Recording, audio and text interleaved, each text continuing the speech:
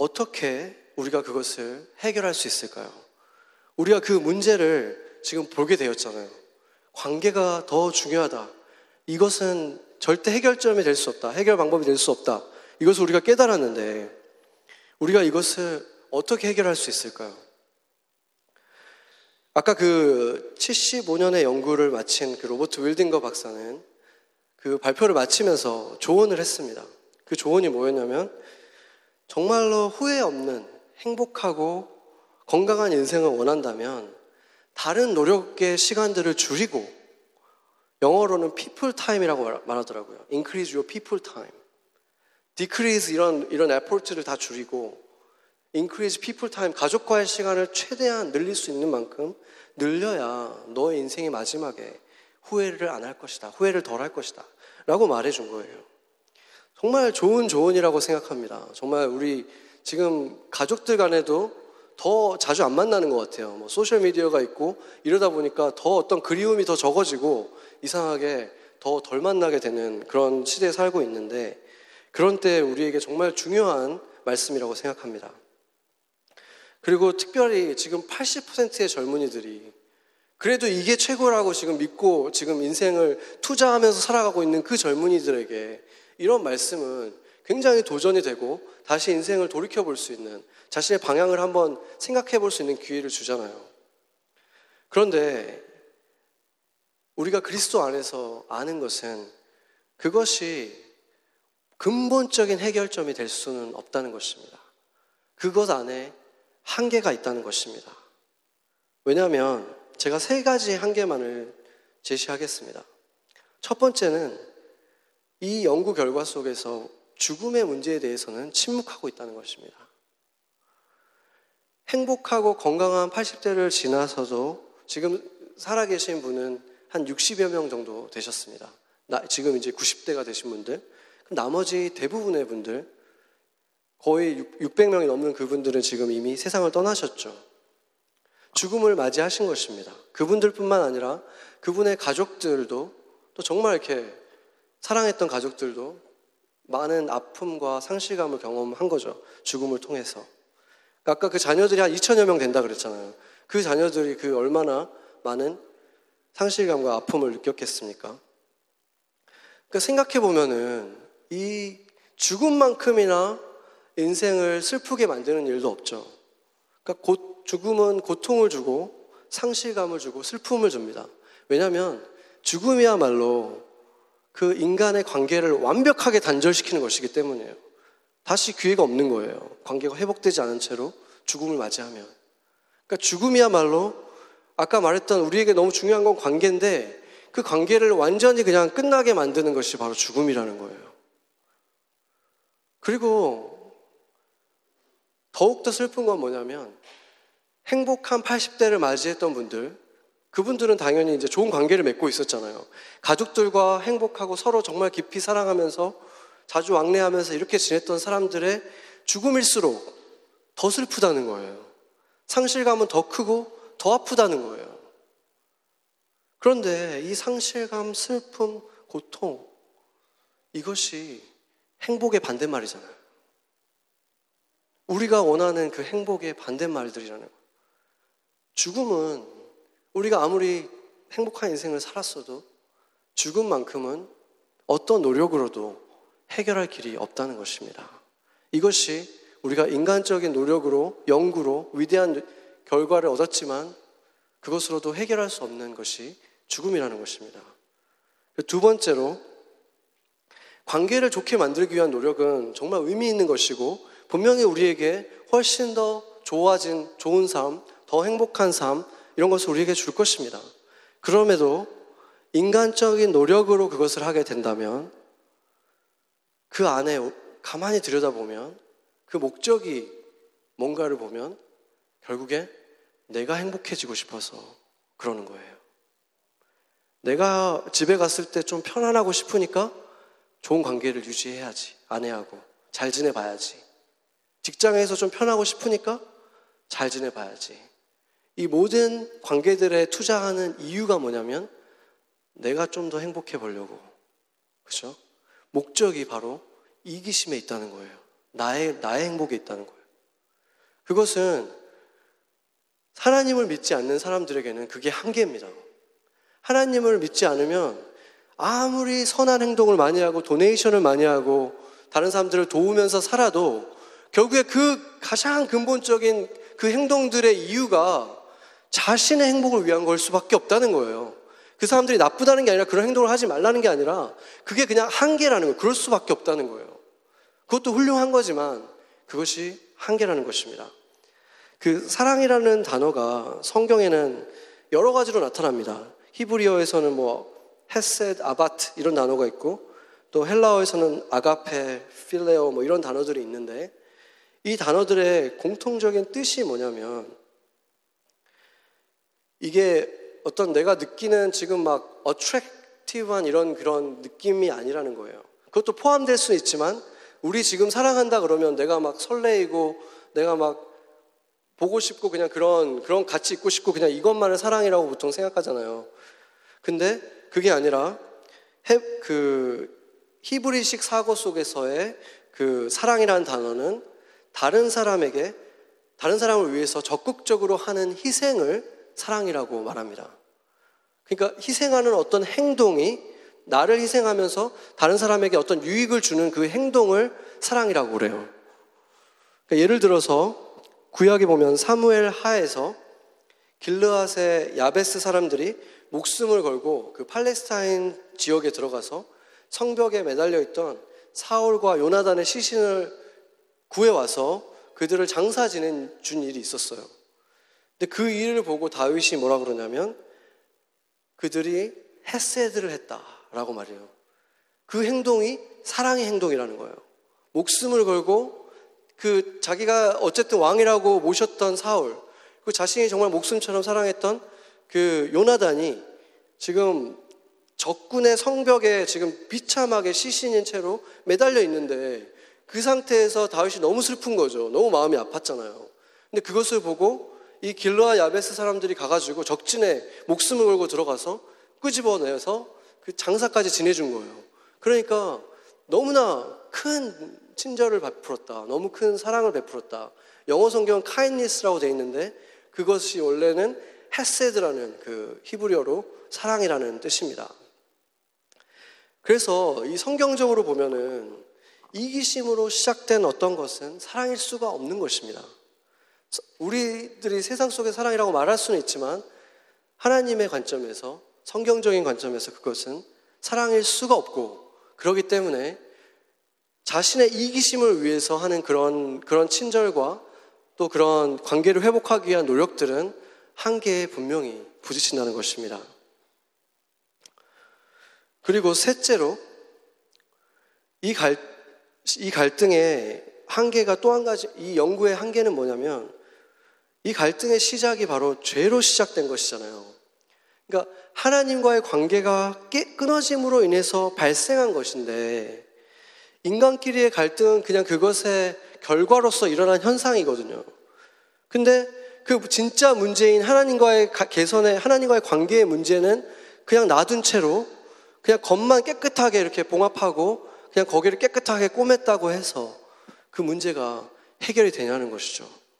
잠깐은 그냥 깨끗해 보이고 이제 다 낫네 했을 수 있지만 그 안에서 곪고 썩어서 언젠가는 그것이 터져 나올 수밖에 없다는 것입니다. 왜냐하면 진짜 문제가 해결되지 않았기 때문입니다. 그렇다면 우리가 이것을 깨달았을 때 진짜로 그 문제를 해결할 수 있는 것, 그것은 무엇이겠습니까? 당연히 하나님과의 관계를 먼저 해결하는 것입니다. 하나님과 관계를 올바로 하는 것입니다. 정말 그 로버트 왈딩거 박사라는 분이 크리스찬이 아니신데 그분이 발견한 것은 사실이었습니다. 인간을 행복하게 해줄 수 있는 것은 다른 무엇이 아니라 관계인 것은 맞았어요. 근데 그분이 볼 수 없었던 것은 그분이 문제가 있어서가 아니라 아직 예수님을 만나지 않은 사람으로서의 한계인 것이죠. 그분이 보지 못한 것은 하나님과의 관계가 우선시 돼야지 그것이 진정한 해결책이 된다라는 사실이었던 거죠. 그런데 문제는 하나님께서 이 불의한 자들을 받아줄 수가 없다는 거예요. 하나님의 나라에 불의한 자들을 받아줄 수가 없다는 사실이죠. 그리고 또 한 가지 문제는 불의한 자들을 의롭다라고 그냥 바꿔줄 수도 없다는 사실이에요. 성경에 보면 잠언서 17장 15절 말씀 보면 악인을 의롭다 하고 의인을 악하다 하는 이 두 사람은 다 여호와께 미움을 받느니라 이렇게 말하고 있어요. 그러니까 이 사람은 그냥 용서해, 이 사람은 그냥 악한 사람이긴 한데 풀어주는 것이 그냥 착한 사람을 억울하게 그냥 얘는 악인입니다. 가두세요. 벌을 주세요. 하는 것만큼이나 하나님 눈에는 악한 행동이라는 거예요. 하나님이 미워하시는 행동이라는 거예요. 하나님이 너무나 혐오하시는, 그러니까 여기서 뭐 detest라고 되어 있고 또 다른 성경에는 abomination이라고 되어 있어요. abomination. 이런 행동이 abomination이라고 되어 있다는 것은 얼마나 그 혐오하는 거라는 뜻이잖아요. 혐오. 하나님이 그런 행동을 견딜 수 없이 혐오하신다는 거예요. 그리고 우리가 아까 그 창세기에서도 봤지만 아담과 하와는 선을 넘었죠. 선악과를 따먹는 것으로 선을 넘었습니다. 그리고 아담과 하와뿐만 아니라 그 이후의 모든 자손들, 저희들 한 사람 한 사람 모두 하나님이 뭔가 주신 그 선을 다 넘었어요. 우리의 어떤 문화나 상황에 따라서 그 선이 조금씩 달라졌을 수 있지만 동일한 것은 뭐냐면 우리는 그 선을 다 넘었다는 사실은 다 동일해요. 그게 문제라는 것입니다. 선을 넘은 우리들, 이제 불의한 자들이 됐어요. 우리가 지어진 목적대로 살지 않았어요. 다 지금 문제가 생긴 거예요. 불의해졌는데 그럼 그들을 그냥 의인으로 옮겨줄 수 있느냐? 그거는 불의한 거잖아요. 그 행동 자체가. 그것을 그냥 그렇게 하실 수가 없는 거예요. 세상의 왕들은, 세상에 힘 있는 사람들은 법을 바꾸면서 계속 그걸 자기 원하는 대로 하겠지만 하나님은 그렇게 하실 수가 없는 거예요. 이사야서에서도 보면은 나의 말은 그냥 헛되이 다시 돌아오지 않는다 그랬어요. 하나님께서 죄인이 이것을 먹으면 반드시 죽으리라 하면 그것을 되돌릴 수가 없는 거예요. 하나님은 의로우시기 때문에, 완벽하게 의로우시기 때문에 그것을 해결할 길이 없는 것입니다. 거기에 인간의 가장 처참한 환경을 보여주는 것입니다. 상태를 보여주는 것입니다. 우리는 이제 그 문제를 그럼 어떻게 해결해야 될까요? 재물을 갖다 바쳐야 될까요? 나의 죽음의 문제를 해결하기 위해서 정말 흠없고 훌륭한 양을 갖다 바치면 내 생명과 바꿀 수 있습니까? 양의 생명이 내 생명을 대신할 수 있습니까?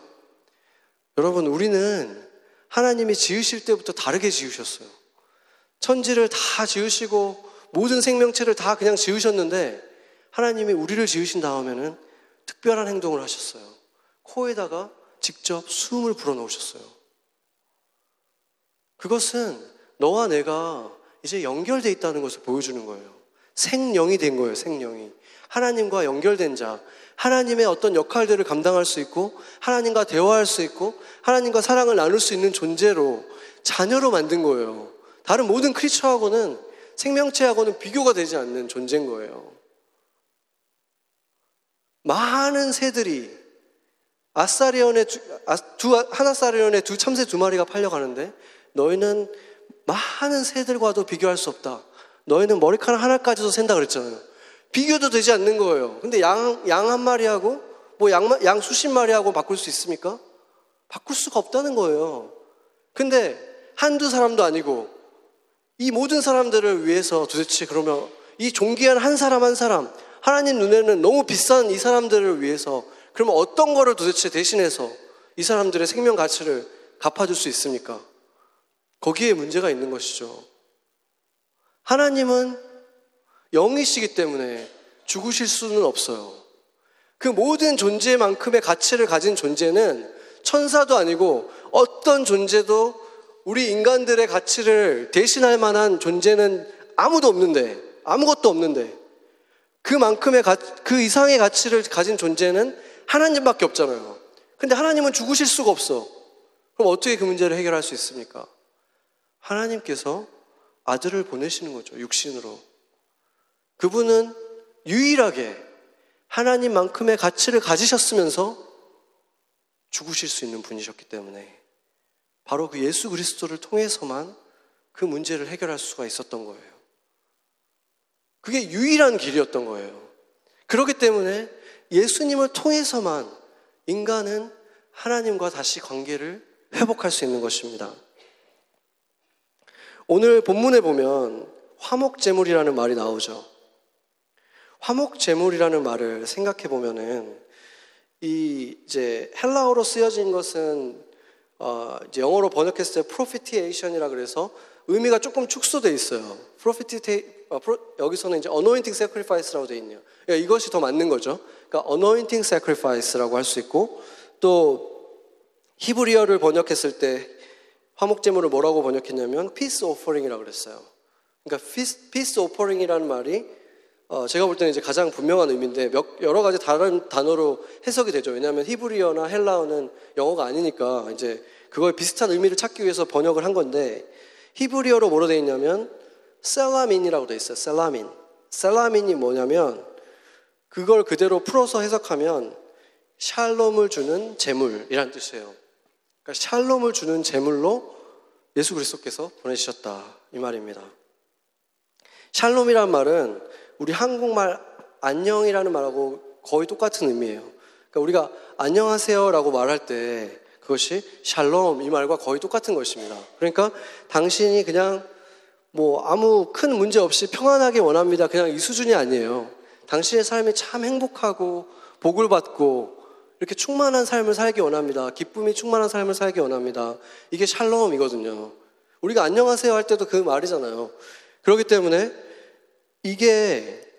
이걸 이제 화목이라는 말로 우리가 생각을 하고 나면은 조금 의미가 달라진다는 걸 알 수 있어요. 그러니까 이것을 속죄 제물이라고 말할 수도 있잖아요. 속죄 제물이라는 건 뭐냐면 죄를 대신해서 제물이 되셨기 때문에 우리 죄의 문제가 해결됐어.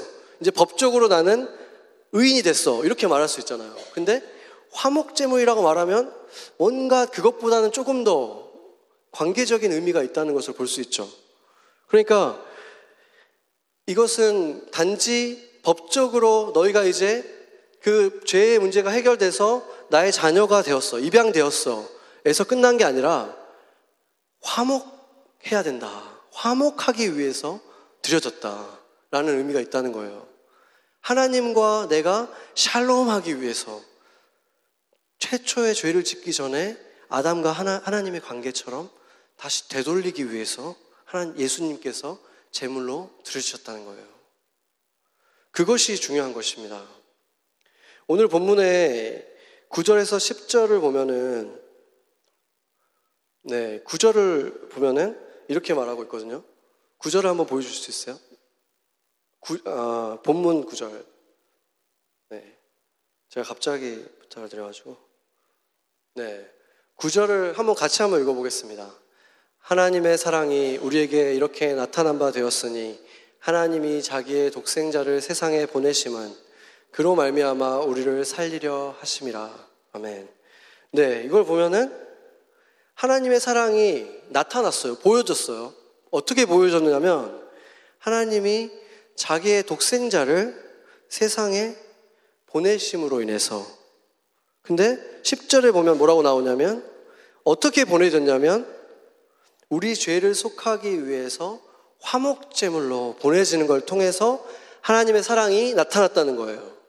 그러니까 하나님의 사랑이 우리와 화목하기 위해 보내진 예수 그리스도를 통해서 보여졌다, 너희들에게 보여졌다, 증거되었다 라고 말한 거죠. 그러니까 그 똑같은 말을 바울이 또 하고 있는데, 바울이 로마서 5장 8절에 또 그 말을 하고 있습니다. 같이 한번 읽겠습니다. 우리가 아직 죄인 되었을 때 그리스도께서 우리를 위하여 죽으심으로 하나님께서 우리에 대한 자기의 사랑을 확증하셨느니라. 아멘. 여기서도 똑같죠.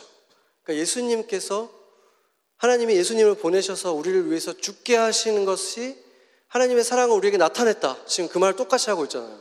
그러니까 화목제물을 보내주신 걸 통해서 그분의 사랑을 우리에게 보여주셨다는 거예요. 그것이 무엇입니까? 헤세드죠. 자신을 희생하면서 우리에게 유익한 것을 주신 거예요. 그렇죠? 하나님의 사랑은, 성경에서 말하는 사랑은 헤세드라는 것입니다. 그래서 결국에 그러면 하나님이 우리한테 주신 것이 화목 제물이라면 우리가 갖고 있어야 되는 것이 화목인 거죠. 그렇죠? 우리가 누려야 되고 우리가 살아가야 되는 모습이 하나님과 화목한 모습으로 살아가야 된다는 거예요. 그 제물이 드려졌으니까 우리에겐 그런 권리가 있고 그렇게 살아가야 된다는 것입니다. 그런데 여러분은 이렇게 하나님과 화목한 사람입니까? 법적으로는 화목한 사람이, 법적으로는 속죄되어서 모두가 다 하나님의 자녀들이 되었잖아요. 근데 그것이 충분한 것이 아니라 하나님과 정말로 화목한 관계를 맺고 살아가고 있냐고 제가 묻고 있는 것입니다. 그냥 법적으로 입양되어서 자녀가 된 것이 아니라 이제 정말 엄마와 아이처럼 사랑하는 관계가 되어 있느냐. 아담과 하나님의 죄 짓기 전에 그 관계처럼 여러분은 그런 관계를 맺으면서 살고 있느냐 하는 것입니다. 여러분들이 만약에 한 집에서 가족들이 있는데 그 사람과 힘든 일이 있을 때도 별로 그냥 대화하지 않고 좋은 일이 있을 때도 그냥 얘기하지 않고 그냥 그렇게 따로따로 한 집에 있지만 그렇게 살아간다면 그것을 우리가 화목하다라고 말할 수 있습니까? 그렇게 말할 수 없죠. 부부지간에도 아무리 법적으로는 부부라도 화목하지 않은 부부들이 얼마든지 있지 않습니까? 하나님이 원하시는 것은 그런 관계가 아니라 화목한 관계. 정말 시시콜콜한 얘기까지도 서로 대화하고 그 마음을 나누고 싶은 관계라는 것입니다. 오늘 힘들었으면 힘들었어요. 지금 이것 때문에 너무 기쁘면 너무 좋아요.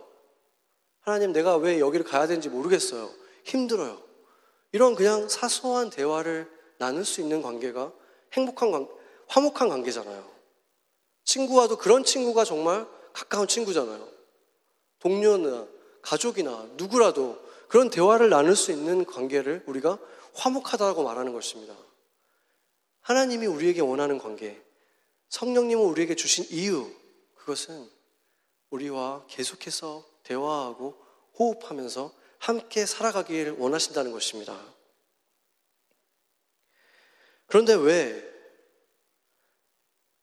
제가 너무 단정직적으로 얘기하는 것 같기도 한데 혹시 여러분들 중에 그런 관계를 맺고 있지 않은 분들이 있다면 그러니까 하나님과의 대화는 주일날 목사님의 말씀을 통해서만 음성을 듣고 아니면 성경책을 통해서만 듣고 그냥 일주일에 뭐 한두 번 정도 대화하거나 아니면 그보다 더 못하거나 정말 한 달에 한두 번 어쩌면 그보다 더 오랫동안.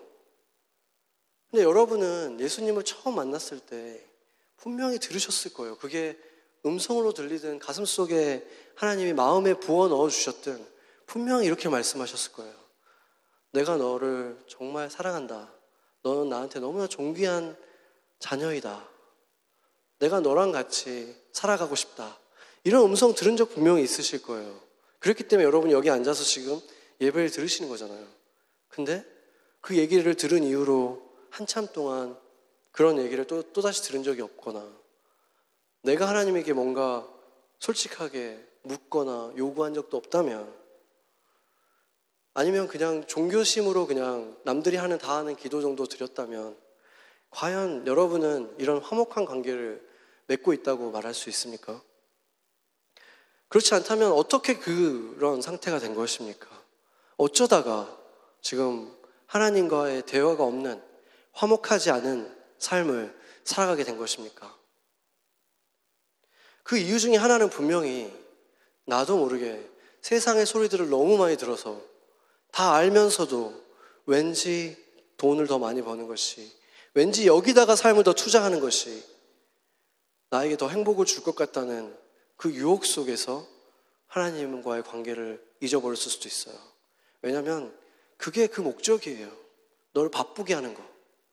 생각이 많고 바쁘고 여기를 계속 가야 될 것 같고 불안하게 만들고 더 투자하게 만들고 그렇게 바쁘게 해서 결국에 돈이고 성공이고 명예고 다 주기는 다 주는데 그것을 통해서 진짜 원했던 행복은 안 주는 거예요. 그게 사단이에요. 거기로 가고 있었기 때문에 어느 순간 그 소리를 듣고 가다 보니까 마음이 바빠져서 하나님과의 대화가 없어졌을 수도 있고, 또 다른 경우는 하나님이 이유는 알 수 없지만 내 기도에 응답을 해주지 않으셨거나, 아니면 내가 간절히 원했던 일들이 일어나지 않거나, 아니면 내가 너무나 서운하게 느껴지는 일들이 내 삶에 일어났기 때문에 그럴 수도 있어요. 그러고 나니까 하나님께 마음이 열리지가 않는 거죠. 그 모든 이유들을 제가 다 설명드릴 수도 없고, 그 설명을 듣는다고 해서 다 속 시원하게 그래서 하나님이 그랬구나 이렇게 되지는 않으실 겁니다.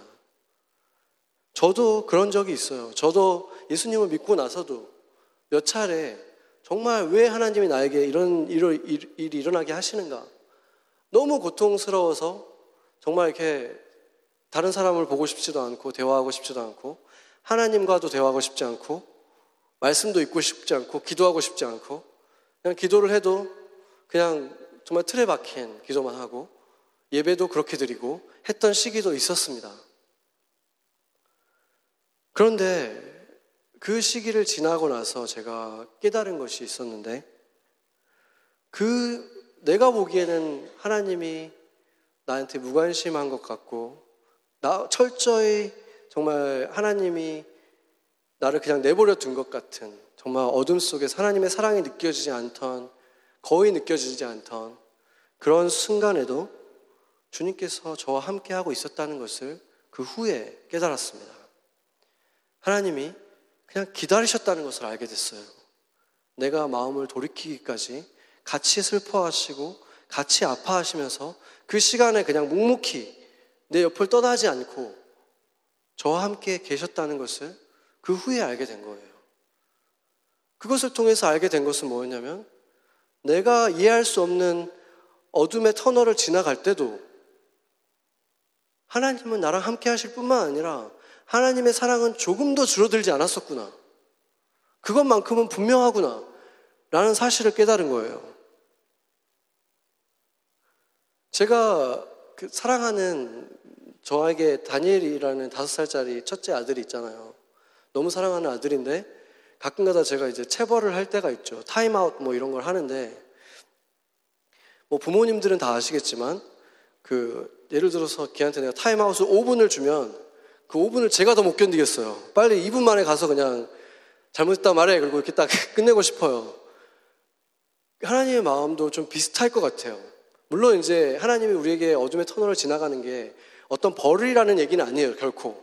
그런 말이 아니라 그냥 제가 지금 말하고 싶은 거는, 그런 시간을 지날 때 하나님이 그것을 바라보고 계시는 이유를 우리가 다 알 수는 없지만 하나님이 우리를 사랑하지 않아서 그런 건 결코 아니라는 거예요.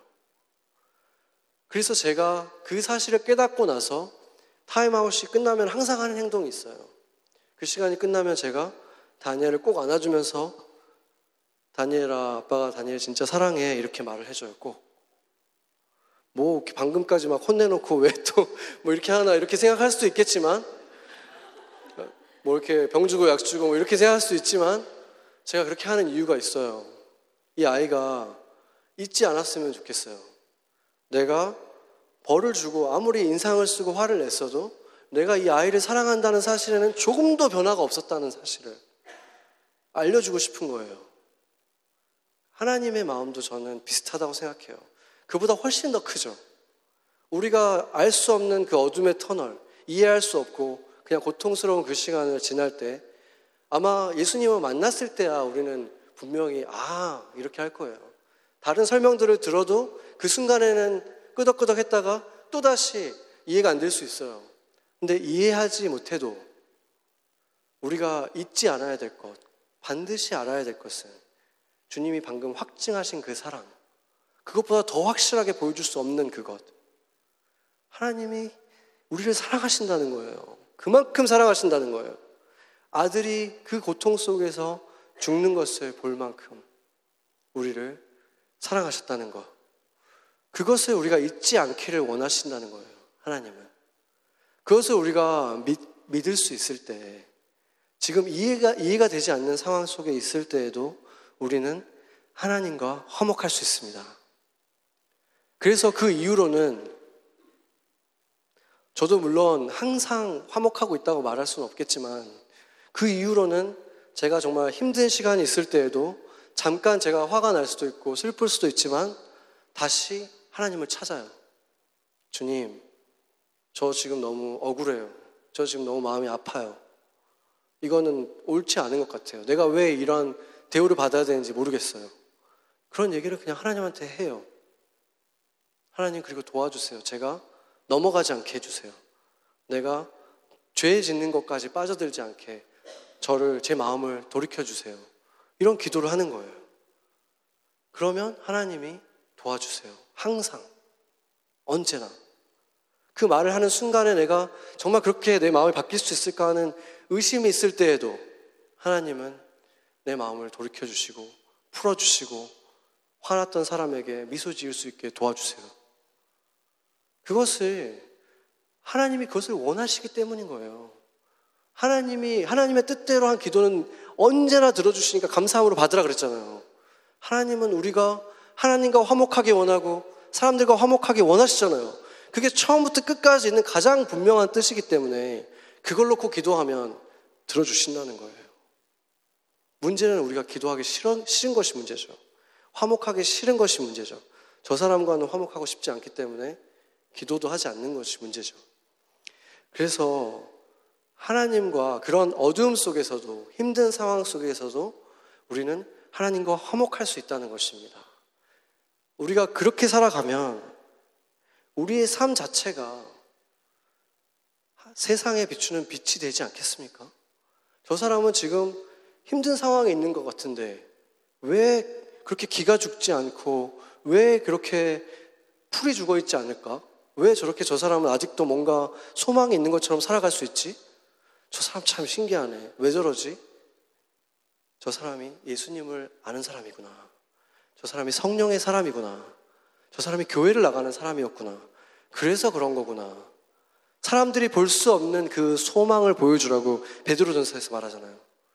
소망을 보여줄 때 세상 사람들은 궁금해합니다.